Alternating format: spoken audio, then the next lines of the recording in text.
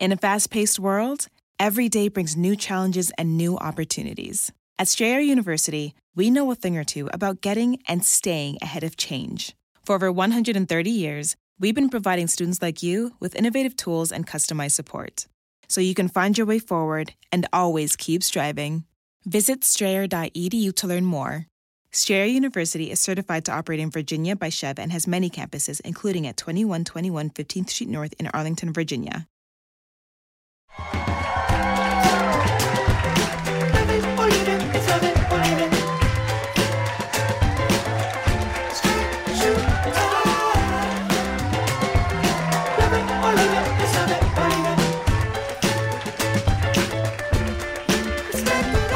What up, guys? Hey, Elijah. You getting some good content? He knows it. I know it. So, housekeeping before we begin. November 3rd at the Anthem in D.C. There are still a few tickets left. Great news. The Beacon shows in New York are both sold out and you can't get tickets. I'm sorry, great news for me. You can get merch on the website now at crooked.com.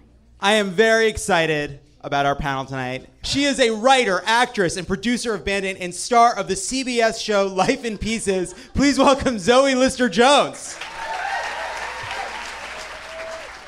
She is a former labor organizer turned stand-up comedian, a writer and actor. She produces the Disoriented Comedy Tour and the Comedy Central Festival. Please welcome Jenny Yang. And she is an actress, comedian, voice, and co-creator of Marcel the Shell with Shoes On, recently starred in Landline, which is now on iTunes. Please welcome Jenny Slate.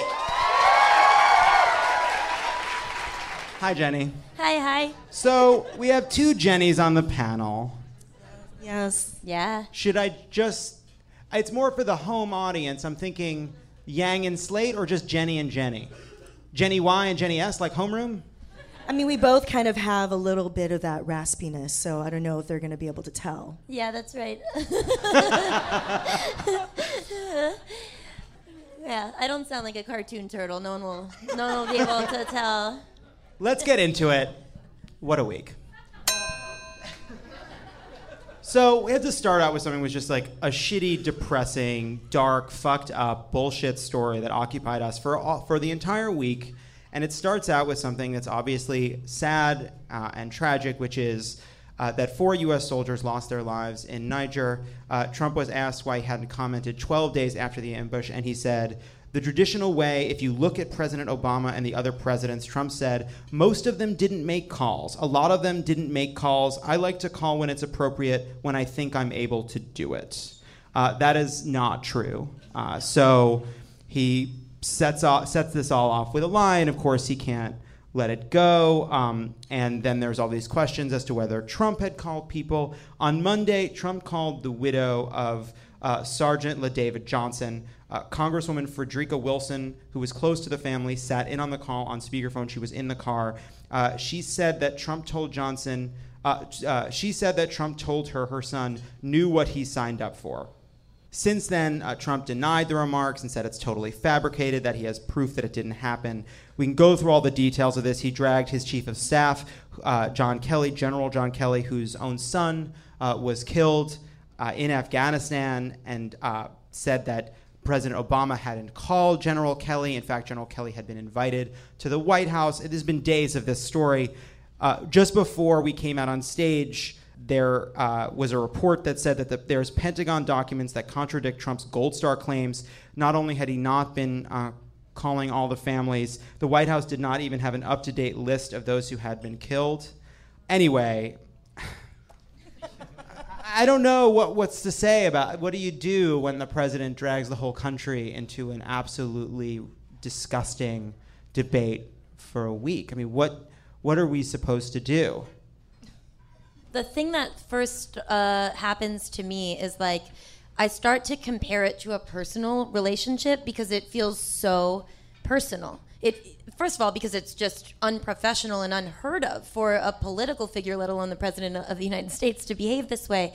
just literally to not be up to date, to not know how to do your job or have any sort of structure within your administration to just get it done. Like, I would love it if he just were like, I don't know, everyone do my job for me. He hasn't even been able to find those people. So that's just like super terrifying and like, you know, what a pig. Like, what an oinker. What a terrible pig. But the other thing is, and this is just how I exist, I guess, is that it feels so personal to me. Is that like, it feels like being in a relationship where like you're just so worn down and abused that you lose your faith.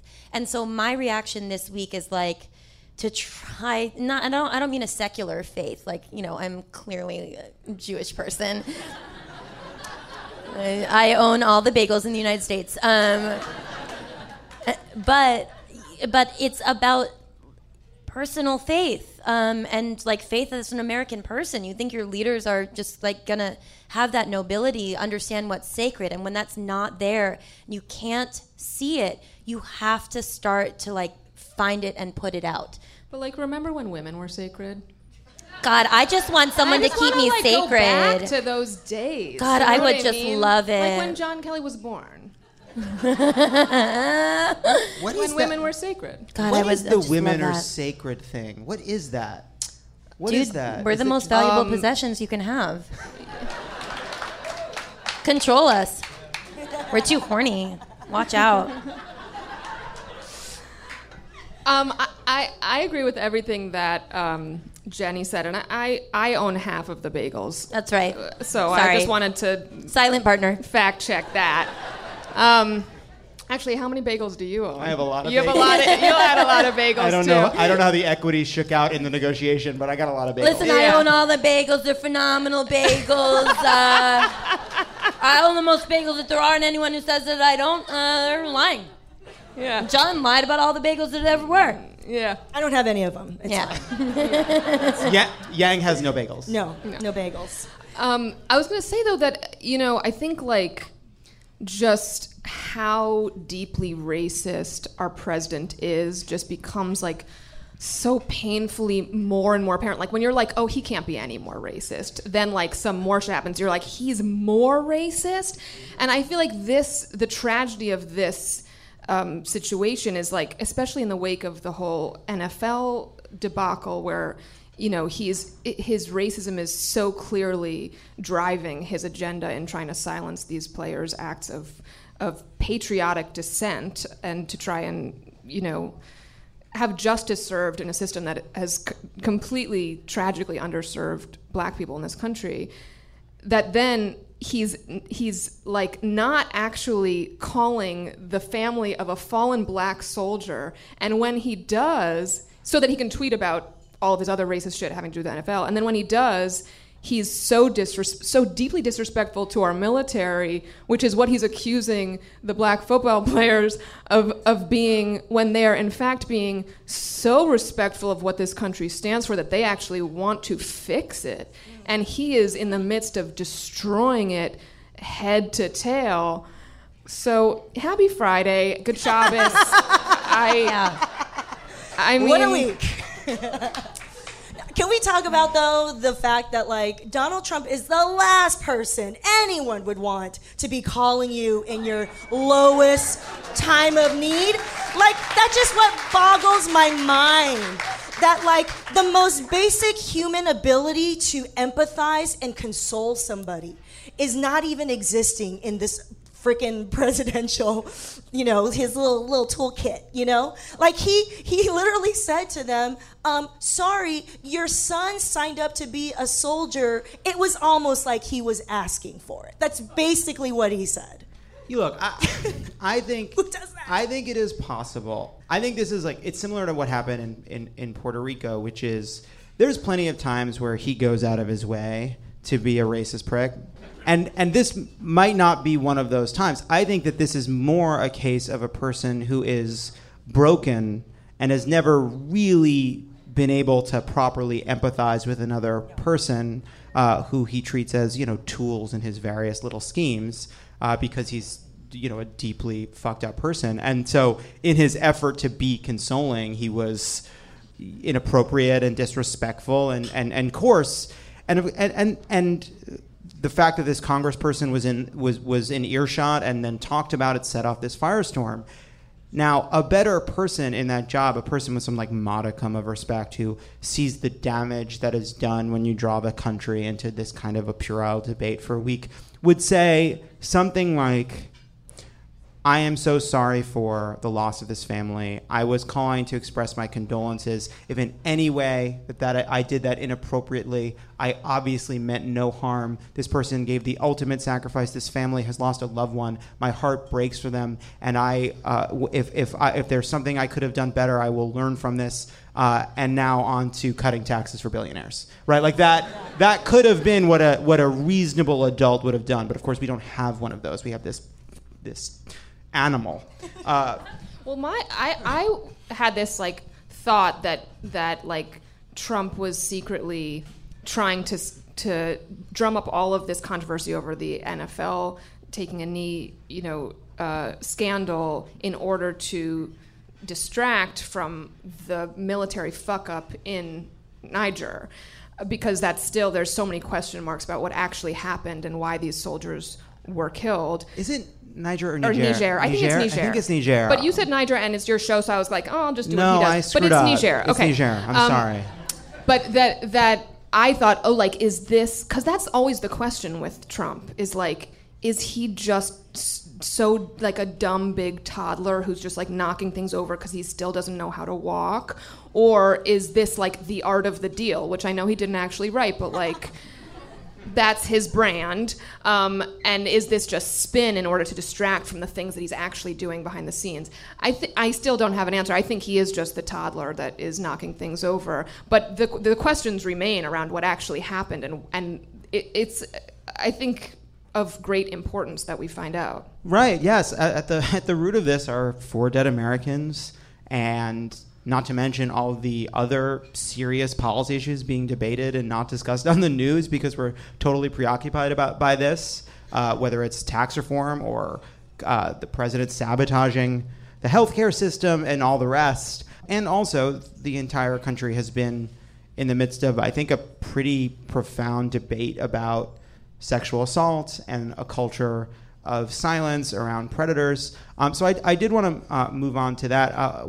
So obviously, there's been these revelations about Weinstein, but in the wake of that, there's been this outpouring of women and men sharing stories.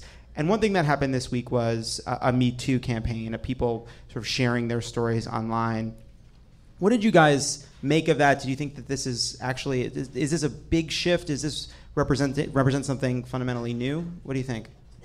I think it does. I think, first of all, I noticed that I was like, wow, I know the statistics. This is something I really care about. And I'm a pretty, hopeful person. I'm a natural optimist. And I realized that I was so worn down by just the relentless silencing of women in our society that I just was, kind of sure that nothing major would happen. And the Me Too thing is, I think, really important because of the number of people that there are. And because every person's story is incredibly important to them, and most of them have been completely just put the lid on that, including my own Me Too experience. That's just what you live with. So I do think it's different. We have a long way to go, obviously, but I felt something this week that I have not felt before. And I felt a solidarity and a pride, and I also was very interested in the number of dudes that I know who were starting to ask questions about how they are complicit in a misogynist culture that has a devout belief in what it means to be a man and what it means to be you must be impenetrable, you must not be vulnerable. All the women hold the emotions, and and we fight each other, and then someone gets to the top, and that's the system. And you see now that you see always, but it hurts us.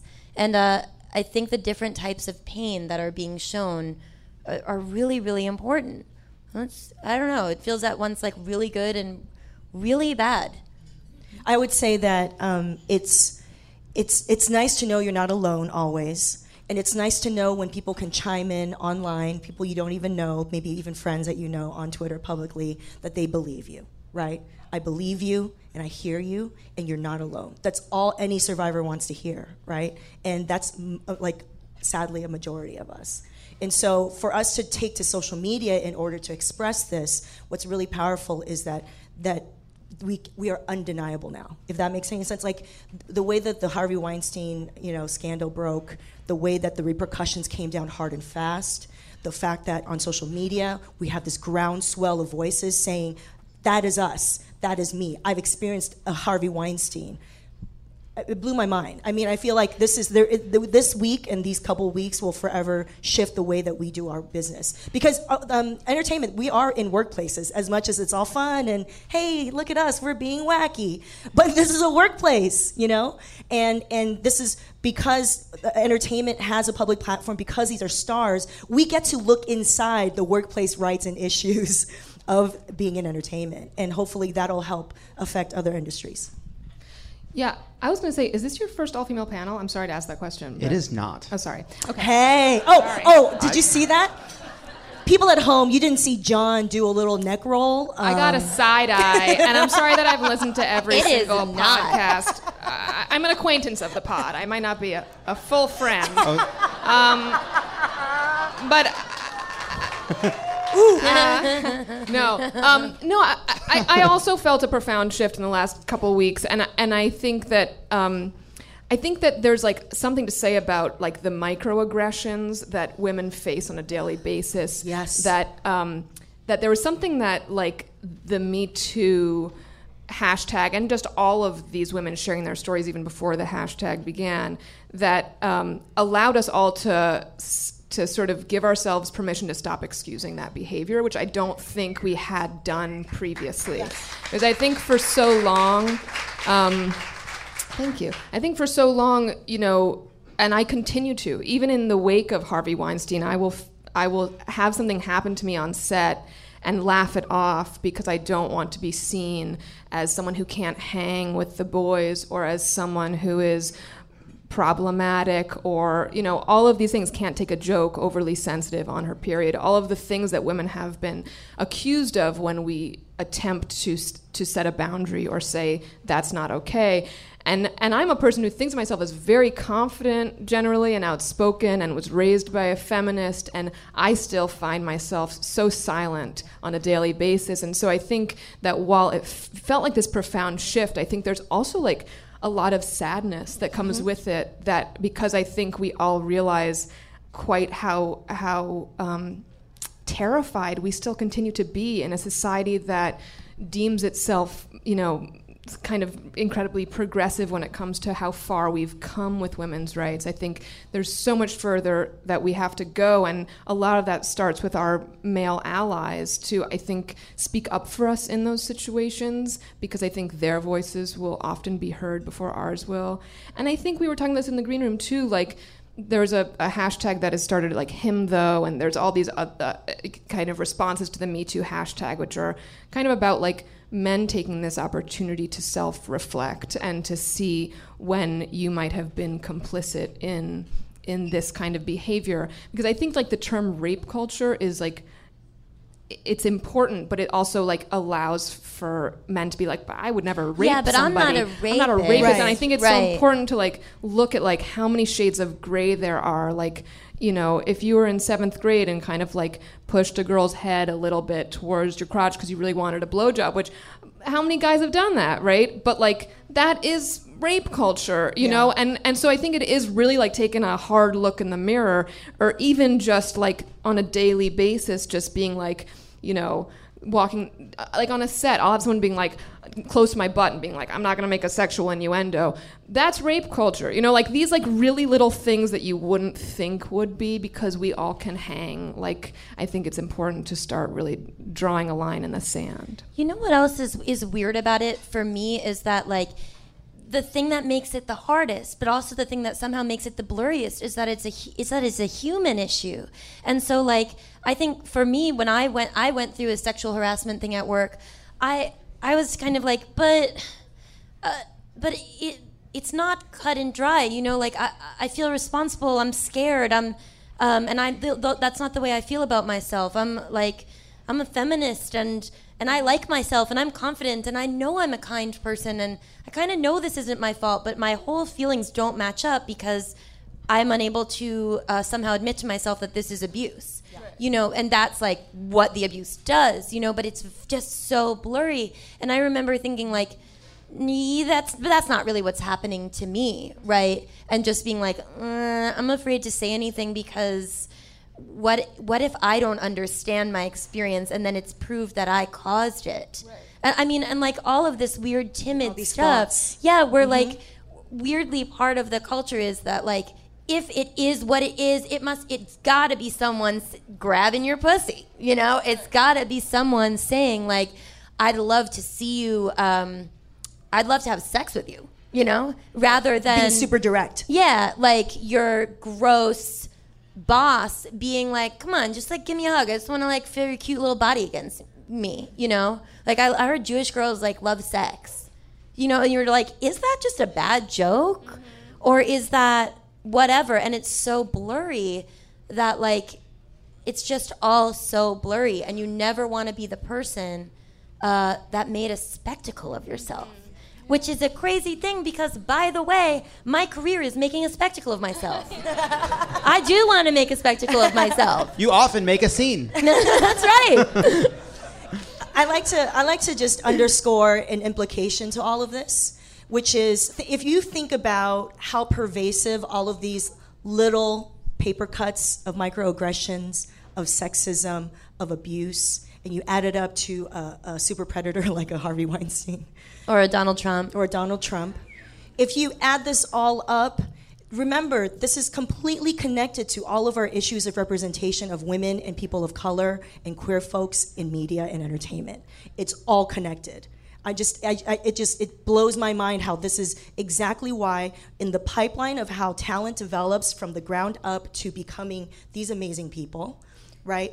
That any measure of power in the comedy scene, in entertainment or media, whether you run a coach improv team, whether you run a comedy club, all of those levels, people will abuse their power. And I think what I've heard during this last week too is people at all levels, whether you are an Angelina Jolie or you're someone who's just trying to get your reps in, doing open mics, these types of men mostly will abuse their power, and that's what causes a lot of women to shirk away and say, this is not a comfortable thing. I don't think this is the space for me to develop and become a comedian or an actor.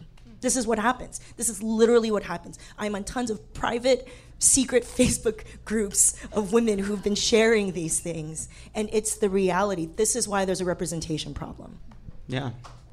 No, yeah. I'm really glad. Even sitting here, you know, look, I often feel like as a gay guy that I feel like I'm observing straightness, men and women, like Sir Richard Attenborough or something. Like I don't, but I'll be honest but I always felt that that in a totally tolerant society about gay people, you get access in a way that a straight guy or a straight woman doesn't. In that, I think that I can spend time with straight guys. And I can be one of because they're tolerant, right? They're not prejudiced. So I'm just a guy, and then you can spend time with women and feel like you're sort of part of that club, and you have a little bit more access because you're outside of the male female sort of sexual thing, whatever it is that I just don't understand. Doesn't make sense. You should date each other. It's the thing where you're so different. Thing goes in the thing. The thing goes in the thing like this. I forget that, man. I'll often try to set up my straight guy friends with another straight guy because you have so much in common. Why on earth? It doesn't make the thing you do makes no sense. Just think about it logically. Who do you go to Star Wars with? You know?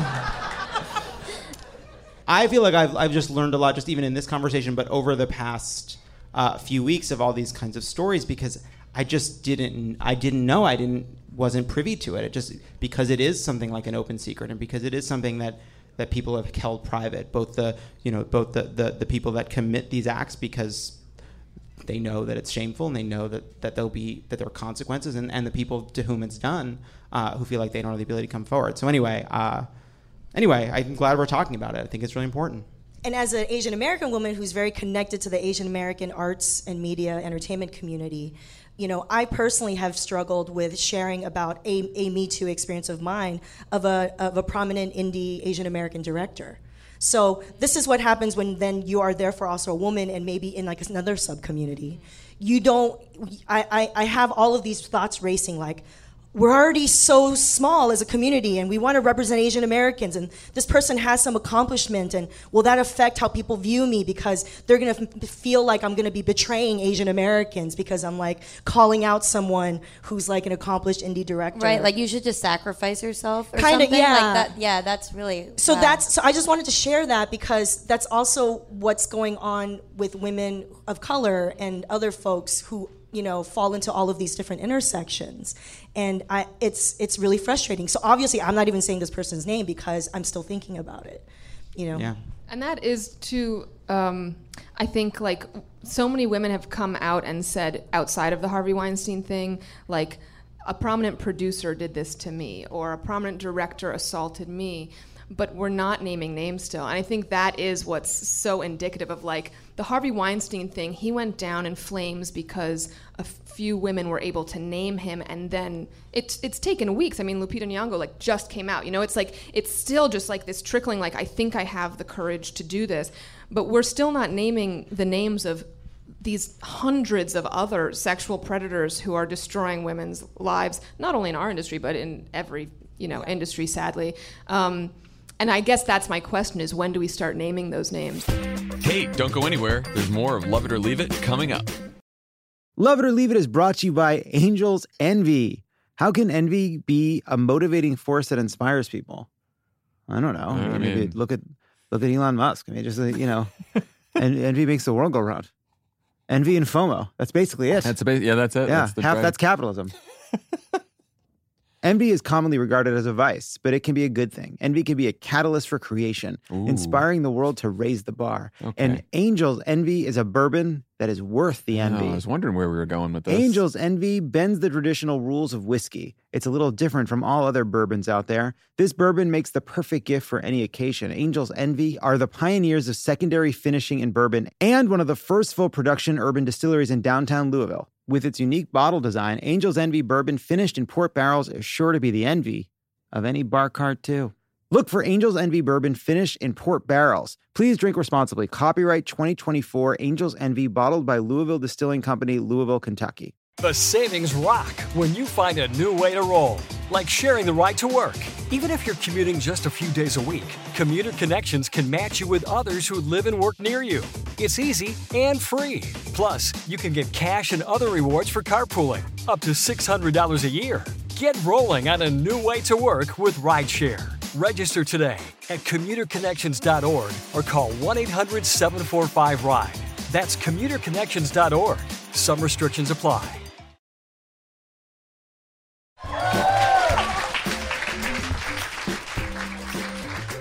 Now for a new game. It's called The Joke's on Euphemism. Oh, you guys like it. Here's how it works.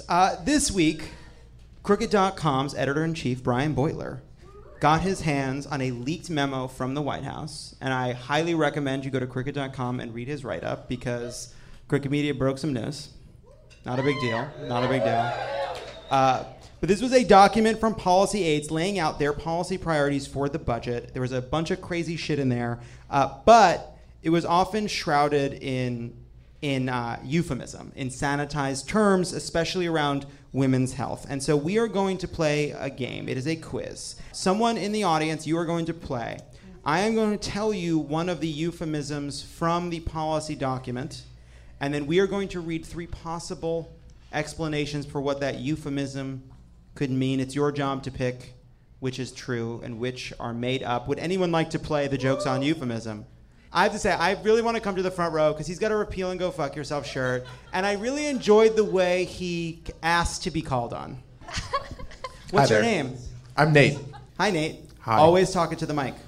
Where are you from, Nate? Originally from Dallas. I go to school here in Orange. Are you ready to play the game?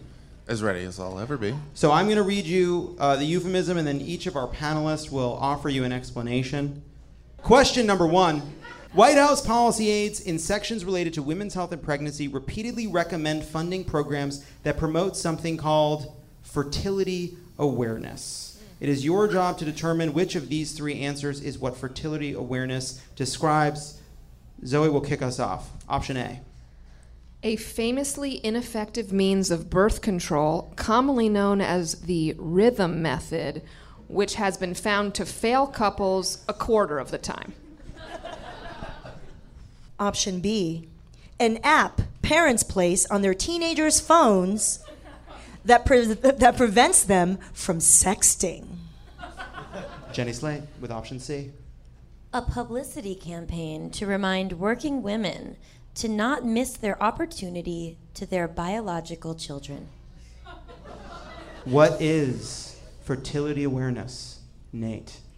I gotta say A. So I'm going to give it to you, even though the couple to your right, who we They're thought out of was control. right, or seemed cool, whispered you the answer in such a fucking ham-fisted way. I heard you go, it was a stage whisper. I have a microphone. You guys make me sick. You're 1 for 1, Nate. In fact, according to the policy document, both for USAID, which does work around the world, they recommended cutting family planning and requiring equal funding for fertility awareness methods and no other family planning programming for girls except for fertility awareness. Also, domestically, they recommend shifting funding for Title X and teen pregnancy toward fertility awareness. Yeah. While he's tweeting about the NFL, that's what these people are doing, all right? Question number 2, Nate. The White House wants to increase funding for something called the Conscience Protection Unit. What the fuck is that? Zoe, you're up. Paramilitary unit led by Vice President Mike Pence that swoops in to protect bakers who don't want to cater gay weddings. Jenny Yang, option B. Option B, America's least favorite Law & Order spinoff, starring Rick Santorum and the creepy dad from American Beauty. Law & Order CPU. That's option B. Very good. Jenny, option C for the Conscience Protection Unit. We're not totally sure, but it doesn't sound great. Nate, I'm going to be honest. We ran out of time on that one. I have to say, though, all 3 are very compelling. Uh-huh. What do you think? I'll go C. You're right. You're 2 for 2. Your final question, Nate, in the policy memo exclusively obtained by Crooked Media, the White House Policy Shop wants to shift funding from something called sexual risk reduction to sexual risk avoidance. What is sexual risk avoidance? A, investing in scientific research into pheromones and other chemical solutions that would lower libido for unmarried adults. Jenny Yang, B.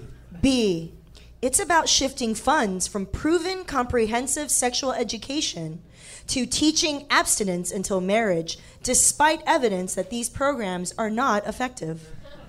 And finally, last possible answer for what is sexual risk avoidance, option C. Option C, a program that keeps women from being left alone in a room with Donald Trump. Nate? I gotta say, as much as Donald Trump would love that last one, I'm gonna go with B. You did it, Nate. Nate, you're 3 for 3. You've won the Jokes on Euphemism. You've won the parachute gift card. Yeah. You also get the prize for having successfully answered questions in the easiest quiz we've ever done. On a show defined by extraordinarily easy quizzes. Before we go to break, while we were talking about all these other things, Donald Trump has been continuing to undermine the Affordable Care Act. This year's open enrollment period is the shortest it has ever been. It starts on November 1st, and you must sign up by December 15th to have insurance in 2018 in any state that uses the federal marketplace. The administration is trying to make it difficult to get health care. They are trying to make it harder and harder to enroll. You can help. And the way you can help is by going to getamericacover.org. This is an organization that has been created specifically for the purpose of making sure people get enrolled, because the goal of this administration is to sabotage the Affordable Care Act, to keep people out of the marketplaces, to drive up the cost of insurance, and to create a crisis. And people will either fail to sign up, forget to sign up, not realize it's time to sign up. That's why Donald Trump is going out there every day saying Obamacare is dead. So you can do your part to help people sign up. Go to getamericacover.org, and they will show you how to help. When we come back, okay, stop. Don't go anywhere. This is Love It or Leave It, and there's more on the way. In a fast-paced world, every day brings new challenges and new opportunities. At Strayer University, we know a thing or two about getting and staying ahead of change. For over 130 years, we've been providing students like you with innovative tools and customized support, so you can find your way forward and always keep striving. Visit strayer.edu to learn more. Strayer University is certified to operate in Virginia by Chev and has many campuses, including at 2121 15th Street North in Arlington, Virginia. Reclaim your time now that you can listen to 4 weekly ads-free episodes across Pod Save America and Pod Save the World. There's never been a better time to join Crooked's Friend of the Pod subscription community. The marketing people say that listening ads-free saves you up to 2 hours of ad listening each month. Imagine the possibilities. You know what you can do with 2 extra hours a week? You can listen to more podcasts. Exactly. 2 more episodes. That's 2 more episodes. Yeah. Get more stuff in your brain. Yeah. Get more stuff in that brain. More stuff and content in there like you're a foie gras goose.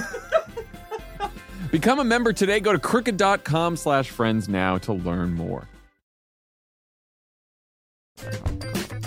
And we're back.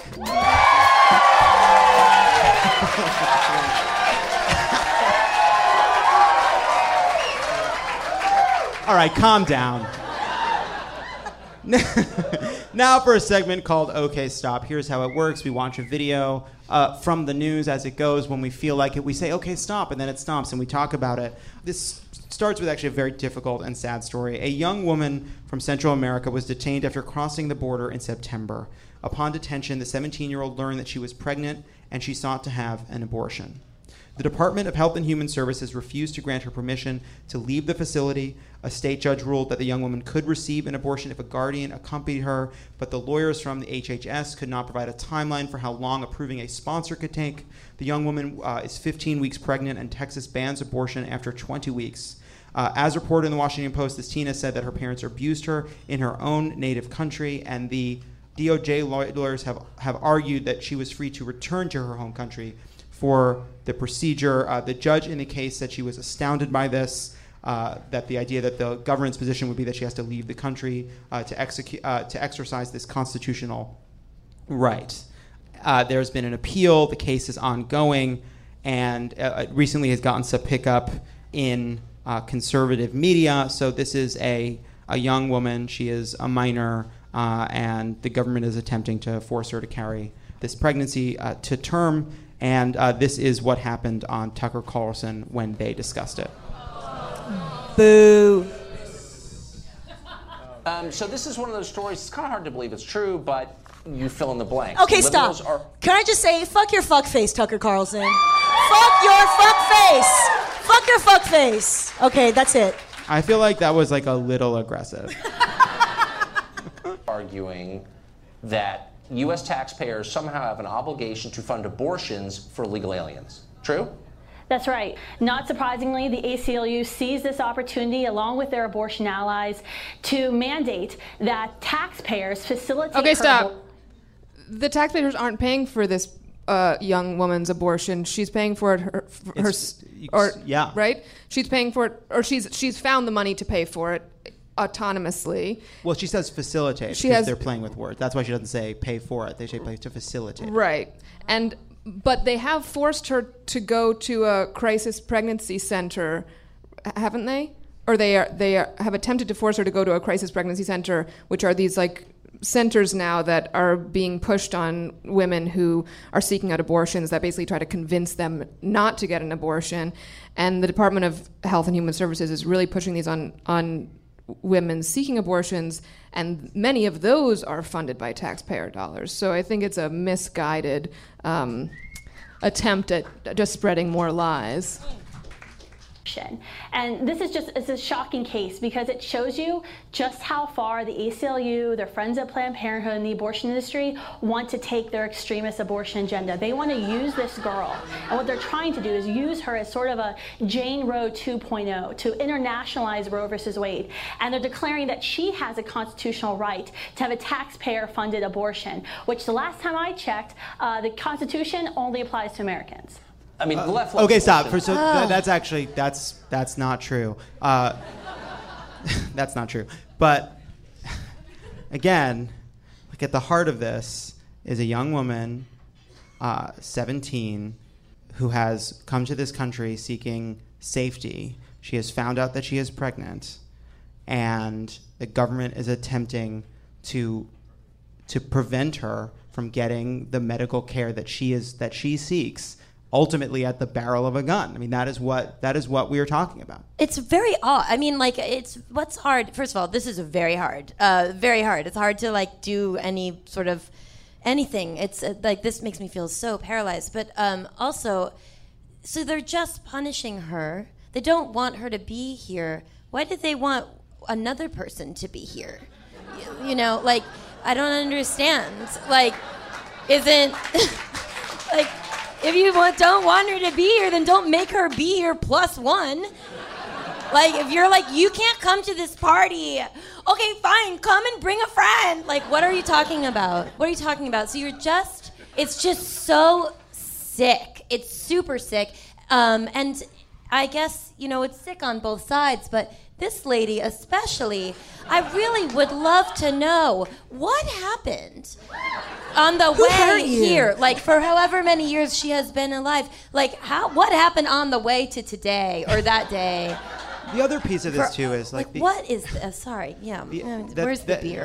The idea to turn this into an issue of taxpayer-funded abortion, as if there wouldn't be private funding. We live in a society where a dystopian online world in which people try to get more followers on Twitter so that they can fund their own medical care via GoFundMes and Kickstarters. The idea that like this is a taxpayer issue, that anyone involved in this is trying to get taxpayer money to fund this abortion. No, it's so beside the point because we have this abortion debate and the pro-life side always wants to get the focus to the end of pregnancy. They want to focus on late-term abortion, and they want to focus on third trimester. They want to make this about that. And on the pro-choice side, we push back on contraception and birth control, right? It's a difficult issue. But what the reason they have to do this and talk about it about taxpayer funding is it's uncomfortable to realize what happens at the end of this position, which is ultimately a young girl in handcuffs being forced to give birth against her will, which is those who argue against women's reproductive freedom, they have the luxury of us not living in a society where that happens every day. Yeah, and it's about just ultimately controlling women's bodies, and particularly women of color and undocumented women, and it's so fucking sick, and to make it about anything else is just a lie. You know what is the other weird thing that, like, if you read some recent feminist literature, like if you read Rebecca Solnit, who I'm obsessed with, there's a lot of, she speaks a lot about this sort of tendency in misogynist culture. And you can be a female woman, like a woman who has this belief system too. It's not just men. Like this lady right here is stinking up the joint with it, major time. But that, you take the things that you don't like about yourself and you put them on the woman and she holds them. And it's very odd to be like, well, these people and their friends at Planned Parenthood want to globalize this, like horniness for abortion. Like, these women just want to just have sex all over the place and they don't even care about it. And it's like, that's really actually not true. They just want the rights to their bodies. And if anybody has wanted to prove that they can have sex all over the place, the most sex negative attitude anyway, but like that they can just fuck and it just doesn't matter, it's certainly not the women. It's the men. You guys are fighting for it. You're trying to keep that gross, weird privilege that, by the way, everyone should have, and then decide what's right for their bodies after they do the sex, or hopefully before, but like just decide. And it's like do the sex. I like do that. The sex. I've done the sex before. I mean, I hate to say it in front of my parents who are here, of course, but I know about it. She loves duckling. You do the sex, but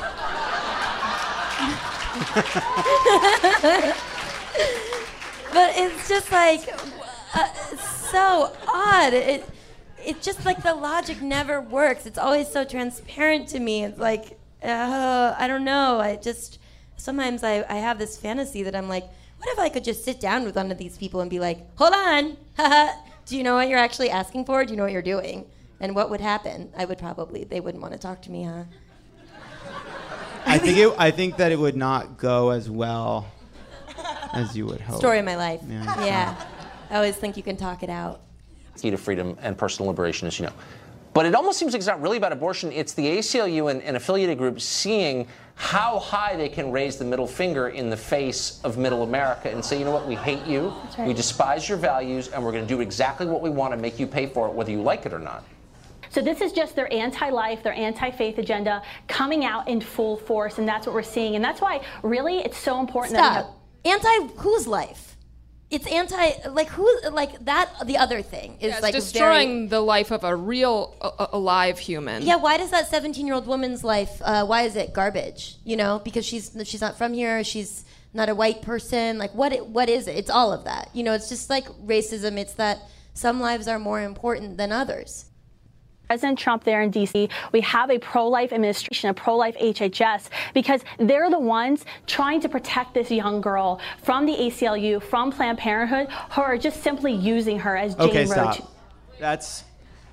There's no way around it, right? You have to talk around it. You have to say that she's being used, that she's not in control. You have to talk about taxpayer funding. You have to talk about Planned Parenthood, but you can't talk about the thing itself, which is trying to force a young woman who wants to terminate a pregnancy to carry it to term. You can't grapple with it. You can't face it. Yeah, she wants the abortion. She asked for it. No one asked her to say that. She's trying to find a guardian. She's trying to find a way. She doesn't want to be deported home.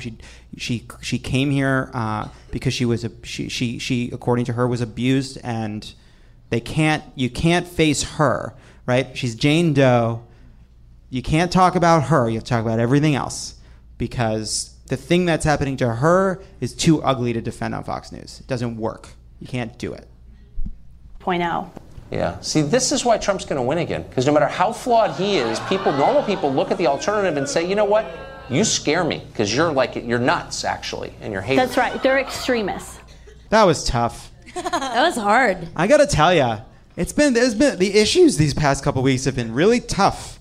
Yeah. Just been serious and dark and hard. I mean, it just to throw. I mean, they're trying to claim that the Planned Parenthood and the left are politicizing her desire for an abortion. That's literally what they're doing. It's like it's already so hard to be like undocumented. I was a legal immigrant. That shit was scary. That shit was scary to go to like a green card office interview and be like, I was like, I don't know, 10 years old or something, and I'm just like, it's frightening. I can't even imagine what this woman is going through right now. Hey, don't go anywhere. There's more of Love It or Leave It coming up. In a fast-paced world, every day brings new challenges and new opportunities. At Strayer University, we know a thing or two about getting and staying ahead of change. For over 130 years, we've been providing students like you with innovative tools and customized support. so you can find your way forward and always keep striving. Visit strayer.edu to learn more. Strayer University is certified to operate in Virginia by Chev and has many campuses, including at 2121 15th Street North in Arlington, Virginia. What is that a bracelet for? Why do you have a... Where'd you come from? Did you come from a water park? They all have them. Wait, that is from here? He's like, what dumb show gives you that bracelet? Sold out show. I like that backhanded compliment. You're getting big. Yeah. You're getting big. No. See, I think that's just a compliment in recognition of how insane this is and how quickly it happened. You say my life looks cute? Wait, who said that? Louise Linton said that. That's a deep cut. I recognize that. That was from Louise Linton's Facebook comment. Instagram. What did I say? Facebook. Who cares? It's all just different kinds of chat rooms. We built our entire culture around different kinds of chat rooms. Why are we so angry all the time? I don't know. I spend all my day in this chat room and I keep getting madder and madder. No, this is a photo chat room. This is a chat room where you can only say one sentence. This is a chat room about dogs. It's all just fucking chat rooms. This chat room killed the advertising industry. You guys want to come back from break now? Sure. And we're back! Very special treat for all of you. Now, back in 1999, when Mike Pence was a talk radio host in Indiana, and not the world's luckiest dead-eyed Reagan impersonator, who ended up as vice president because he was craven and desperate enough to sign up for this fucking sewer circus when everybody thought he would lose. Anyway, back then he wrote a little op-ed about a Disney film, and Jenny Slate, actress and comedian, has agreed to grace us with a dramatic reading. Jenny, take it away. Okay. Just spent a memorable Father's Day like so many other all-American Hoosier dads with my kids at the new Disney film entitled Mulan. For those who have not yet been victimized by the McDonald's-induced hysteria over this film, Mulan is a fictional account of a delicate girl of the same name who surreptitiously takes her father's place in the Chinese army in one of their ancient wars against the Huns. Despite her delicate features and voice, so delicate 2 times already, Disney expects us to believe that Mulan's ingenuity and courage were enough to carry her to military success on an equal basis with her cloddish cohorts. Okay. Obviously, this is Walt Disney's attempt to add childhood expectation to the cultural debate over the role of women in the military. I suspect that some mischievous liberal at Disney assumes that Mulan's story will cause a quiet change in the next generation's attitude about women in combat, and they might just be right. Just think about how often we think of Bambi every time the subject of deer hunting comes into the mainstream media debate. Oh my God. That's put in parentheticals, like it's in confidence. Just, guys, look what already happened with Bambi. It is instructive that even in the Disney film, young Miss Mulan, that's not what her name, it's not Miss Mulan, I mean, it's just, falls in love with her superior officer, ! Methinks the politically correct Disney types completely miss the irony of this part of the story. They likely added it because it added realism with which the viewer could identify with the characters. Giant bummer. You see, now stay with me on this. Many young men find many young women to be attractive sexually. Stay with him. Okay, yeah. He's like, I'm trying to stay with this. Many young women find many young men to be attractive sexually. Put them together in close quarters for long periods of time, and things will get interesting. Just like they eventually did for young Mulan. Moral of story, women in military, bad idea. It's real. That's our vice president, That's Joe what Bruin. he thinks. Show some respect. That's Vice President Mike Pence. booing and hissing. I won't have it. I won't have it. Give it up for Jenny Slate. Thanks, guys. With a dramatic reading of Mike Pence's deeply weird, very reactionary experience of seeing the film Mulan. If Mulan could respond, she would say, "干你娘," which means "fuck your mother." Okay, that's what that fucking means. All right, in Chinese. All right, Mandarin Chinese. And that to Mike Pence means "fuck your wife." Yeah, does it? Yes, he calls his wife mother. Yeah. And you can only have dinner with mother. Yeah. Yeah. It's so deeply psychotic. Sorry, I mean, what the heck I just wanted to happened? imagine Mulan cursing. I loved that. What? I mean, is there more that she would say? Because that was exciting. Yeah, more. She would say, "Mike Pence, 你真的很烂的人，我觉得你很笨。你为什么觉得我都不能当这个中国的领导，对不对？" So here's the thing. I don't think it's appropriate to translate that. And I'm really glad you said it. And I appreciated it. But I think you went a little far. What did it mean? Oh, yeah, I just said, you're a dummy, and why would you not think that I could lead China? Yeah. I just picture Mike Pence sitting in the theater just seething with his mischievous liberals. Yeah. I mean, I remember watching Mulan and being like, nah, not enough songs. Like, not enough songs, but... Mike Pence must be the most repressed person. Is he not the most repressed person? Because he's probably so afraid of sexuality that it's like this like nuclear like activated thing that like he's afraid of putting women and men together or else they're gonna just start fucking. Like I feel like that's like in his fantasy. But it's also like, well, who cares? I mean, like, when you have sex, you don't like open a portal to hell. Like, you just have sex.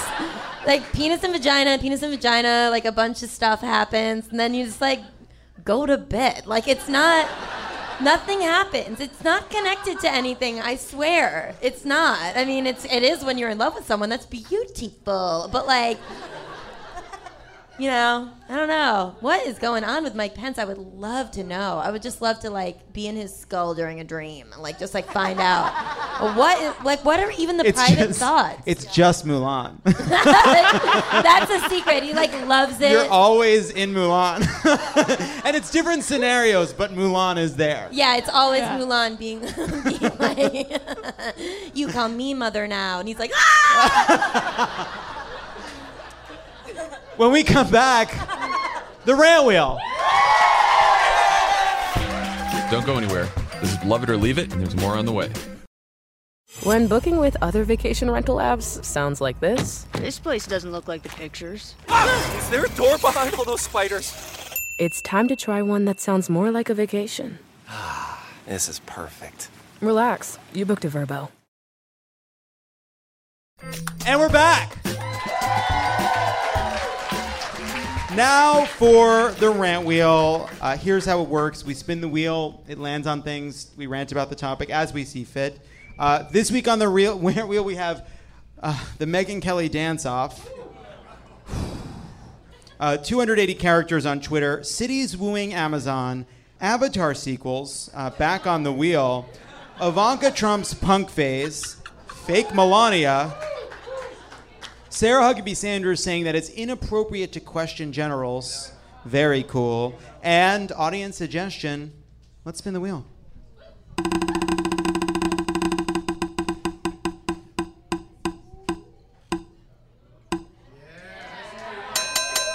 It has landed on Sarah Huckabee Sanders saying it is inappropriate to question generals. I guess we have a clip. He come out here and talk to us about this at some point. I think so he's that he addressed can get that pretty thoroughly yesterday. No, he was wrong yesterday in talking about getting the money. The money was If you secured want to go after before General she came Kelly, into that's Congress. up to you. But I think that if you want to get into a debate with a 4-star Marine general, I think that's something highly inappropriate. So, thank you for booing. Yeah. So, it is pretty despicable for a White House press secretary to say that it is inappropriate to debate a 4-star general when that 4-star general is the chief of staff of the White House, who has been through a terrible personal loss, who has been dragged into a debate that Donald Trump did not ask him to be a part of, who clearly has tried to avoid talking about his the loss of life of the loss of his son, but nonetheless took to the podium, defended Trump, and did it with a story that just wasn't true. It just wasn't true that Congresswoman Wilson, at the opening of an FBI office, bragged about getting the money. It just did not happen. It's just simply untrue. And to say that it is now inappropriate to debate the White House chief of staff who said something false from the podium to impugn someone with whom they were having a political disagreement is an incredible precedent, especially when you know that this administration has elevated generals from McMaster at the NSC to Mattis at Defense to Kelly at the White House Chief of Staff's office. So this is America. We can question generals anytime we want. In fact, the reason we have civilian control of the Pentagon is so that they can be questioned. It is not only appropriate, but necessary. This is not a controversial idea. This is basic civics about the United States of America. And it's a reminder to me, too, that fascism is just what shitty goons think is patriotism. Mm-hmm. Like, that's what that is. That is just authoritarian nonsense.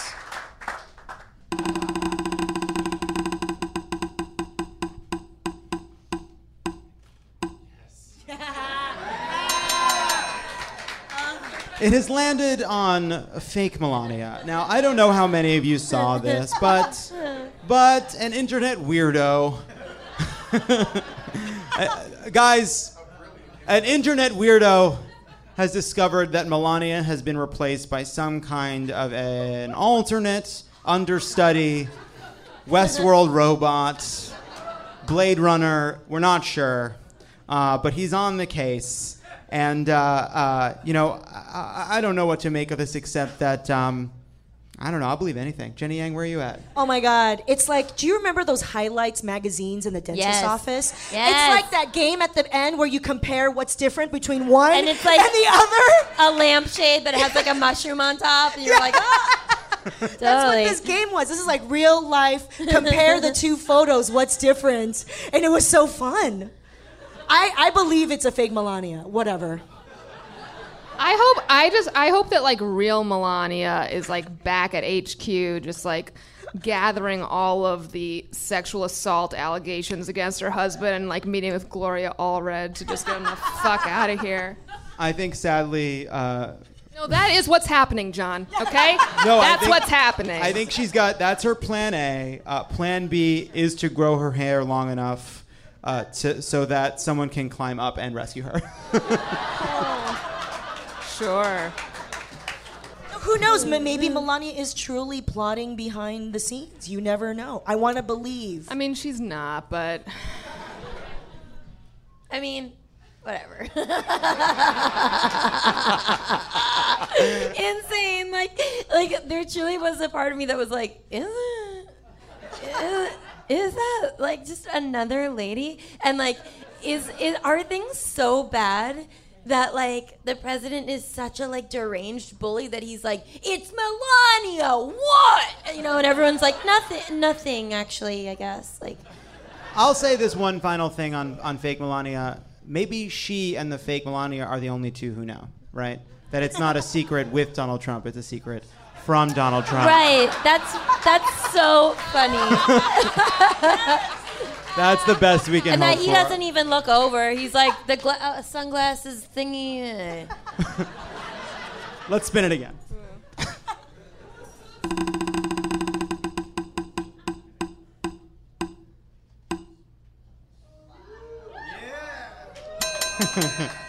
It has landed on the Megyn Kelly dance-off, and we're going to show a clip here, and if you're at home, go check out the Megyn Kelly Hoda Kotb dance-off from the Today Show. It is really worth checking out. Let's roll the clip.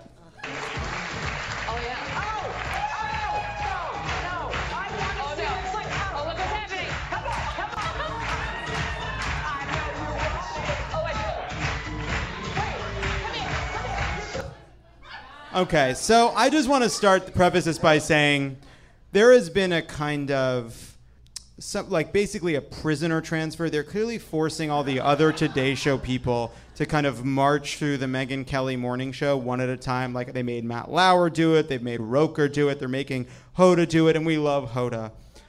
This dance is the most embarrassing thing I have ever seen. It is crazy.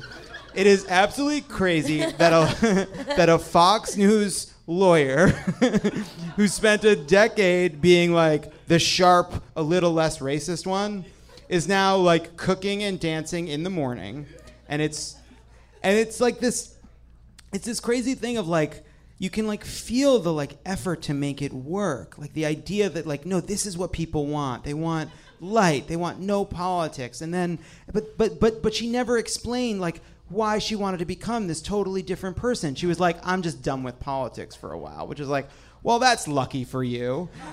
But the thing that kills me about it is that like, just talk about it. Like, talk about it. Are you sorry for what you did on Fox News? Do you regret all the racist shit and the harping on the new Black Panthers and the decade of being part of a propaganda machine?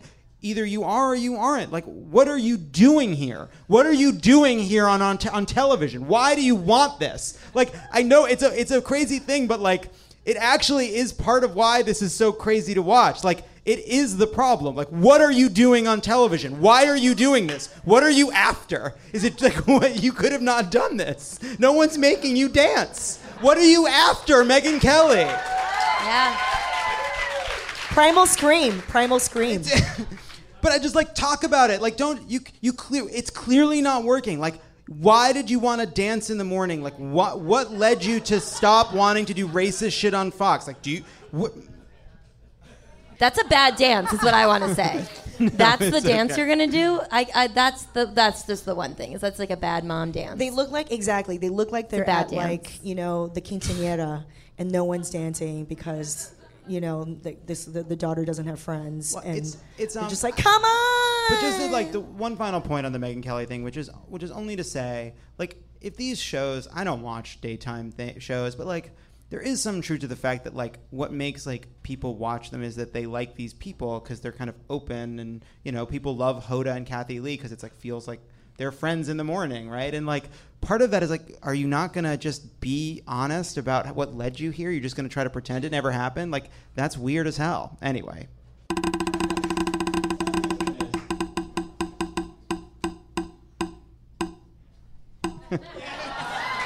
So it has landed on Avatar sequels yet again.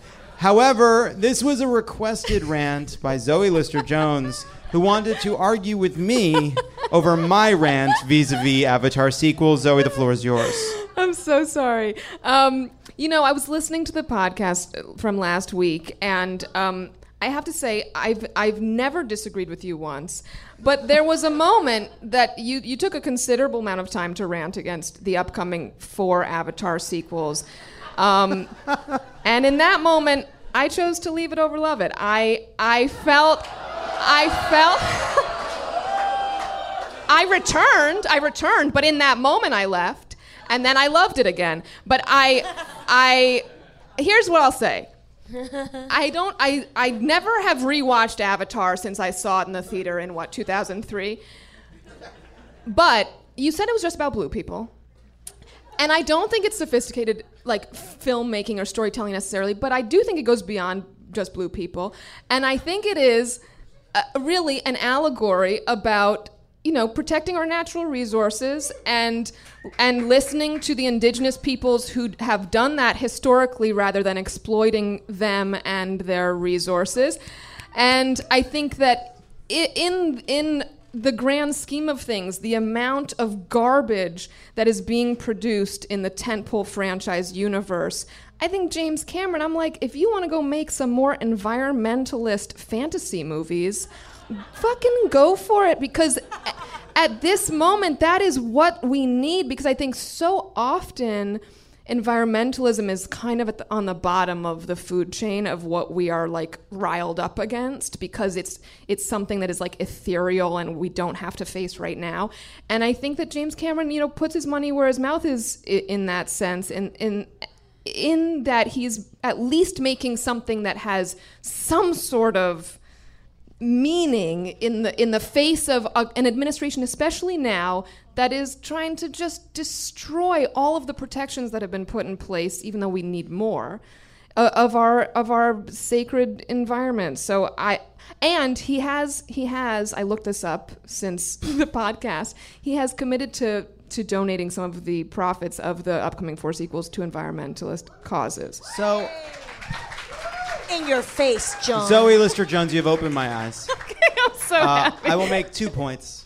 One, you and Mike Pence both agree about the power of cinema to change hearts and minds. Sure. Much as Mulan opened the door to women in the military, so too did the destruction of Home Tree open the eyes of a generation to the importance of preserving our environment. Yeah. And of course, the plight of the Na'vi. That's right. In the beautiful and magnificent world of Pandora as an allegory for the treatment of people underrepresented in our culture. I apologize. I'm going to say something now. Oh, God. I cried when Home Tree came down. There we go. And I'm remembering it now. Yeah. Honestly, not only did I forget how much I loved Avatar, I forgot how much I loved film itself. Wow. I want to thank... Wow. Powerful. And with that, I want to thank our awesome panel, Zoe Lister-Jones, Jenny Yang, Jenny Slate. Thank you guys for coming out. Have a great night.